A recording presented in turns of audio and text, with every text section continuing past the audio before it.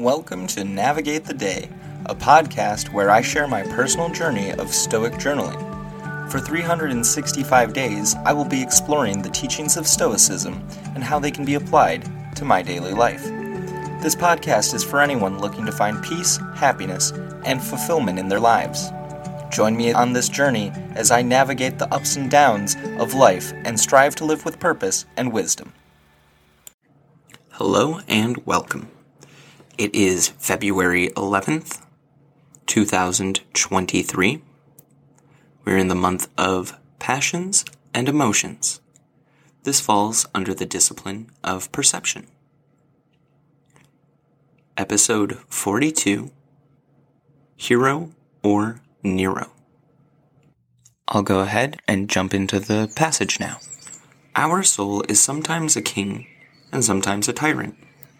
A king, by attending to what is honorable, protects the good health of the body and its care, and gives it no base or sordid command.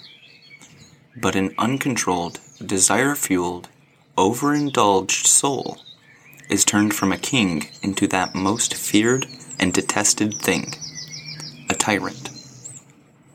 Seneca, Moral Letters, 114.24. This leads to our journal prompt. Is my soul a good ruler or a tyrant? My soul, self, mind, or whatever you call it, is a tyrant from time to time. I spend too much time focused on myself and what I desire. It fuels my days and decisions without taking time to see the effects on those around me. I don't have a tight grip on what I have control over. I still allow my impulsivity free range, leading me to emotional outbursts that in the end damage all they come into contact with. These outbursts almost always come from a place of fear, which, as I know, can just cause what I fear to happen anyway. So I shouldn't be afraid all the time. That fear makes me react in dumb ways. Yesterday is a perfect example of how my fear leads to anger, therefore bringing an equal negative reaction that changed things for me dramatically. I started working on my journal entry yesterday, and it sparked some agitation in me. Instead of working through my anger, I stopped journaling and began to vent, for the lack of a better term, to my girlfriend. Venting is a nice way to put it, honestly. It was more complaining about anything and everything. And this isn't the first time I've made her sit through this proclivity towards negativity and anger. The topics were anywhere from family to finances, most of which has nothing to do with our relationship. And that's how it started, at least. As the conversation continued, I brought up concerns of her commitment and other ridiculous stuff. See what I mean by tyrannical behavior? My anger bulldozes everything, including my rational thinking. I just don't do anything to stop the impulses. In fact, I believe I might even feed them. Of course, at this point, she is now upset and bringing her own complaints into the mix.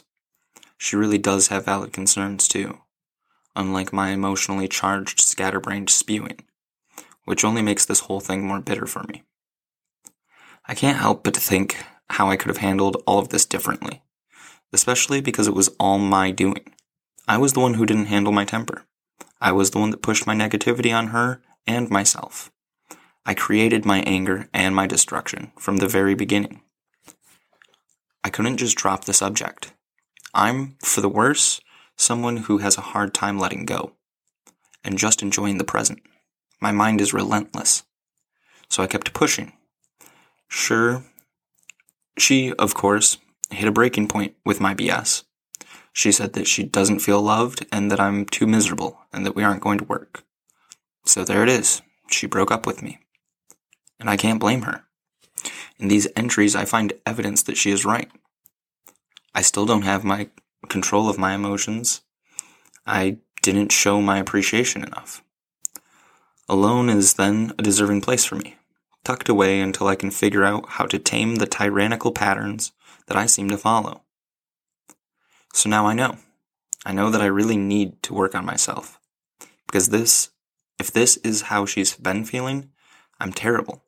I'm just a wretch. I don't want to be the cause of such strife in someone's life who I care so deeply about. I can't take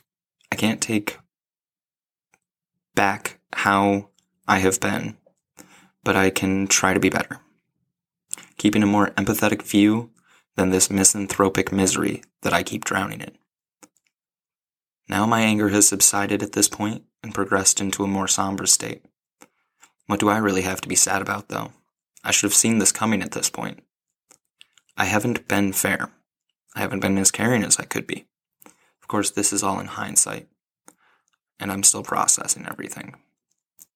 I'm confident I will think before I act next time, as now I can't stop playing yesterday over and over again in my mind, thinking of what I could have done differently. This, of course, is futile.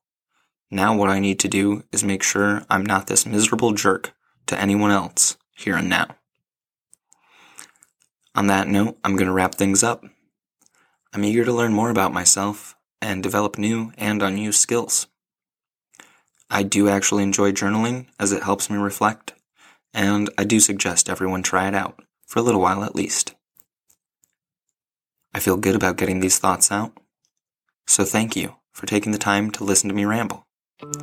Stay safe, and until next time, I wish you the best, and know you can handle the worst. Peace and love, friend.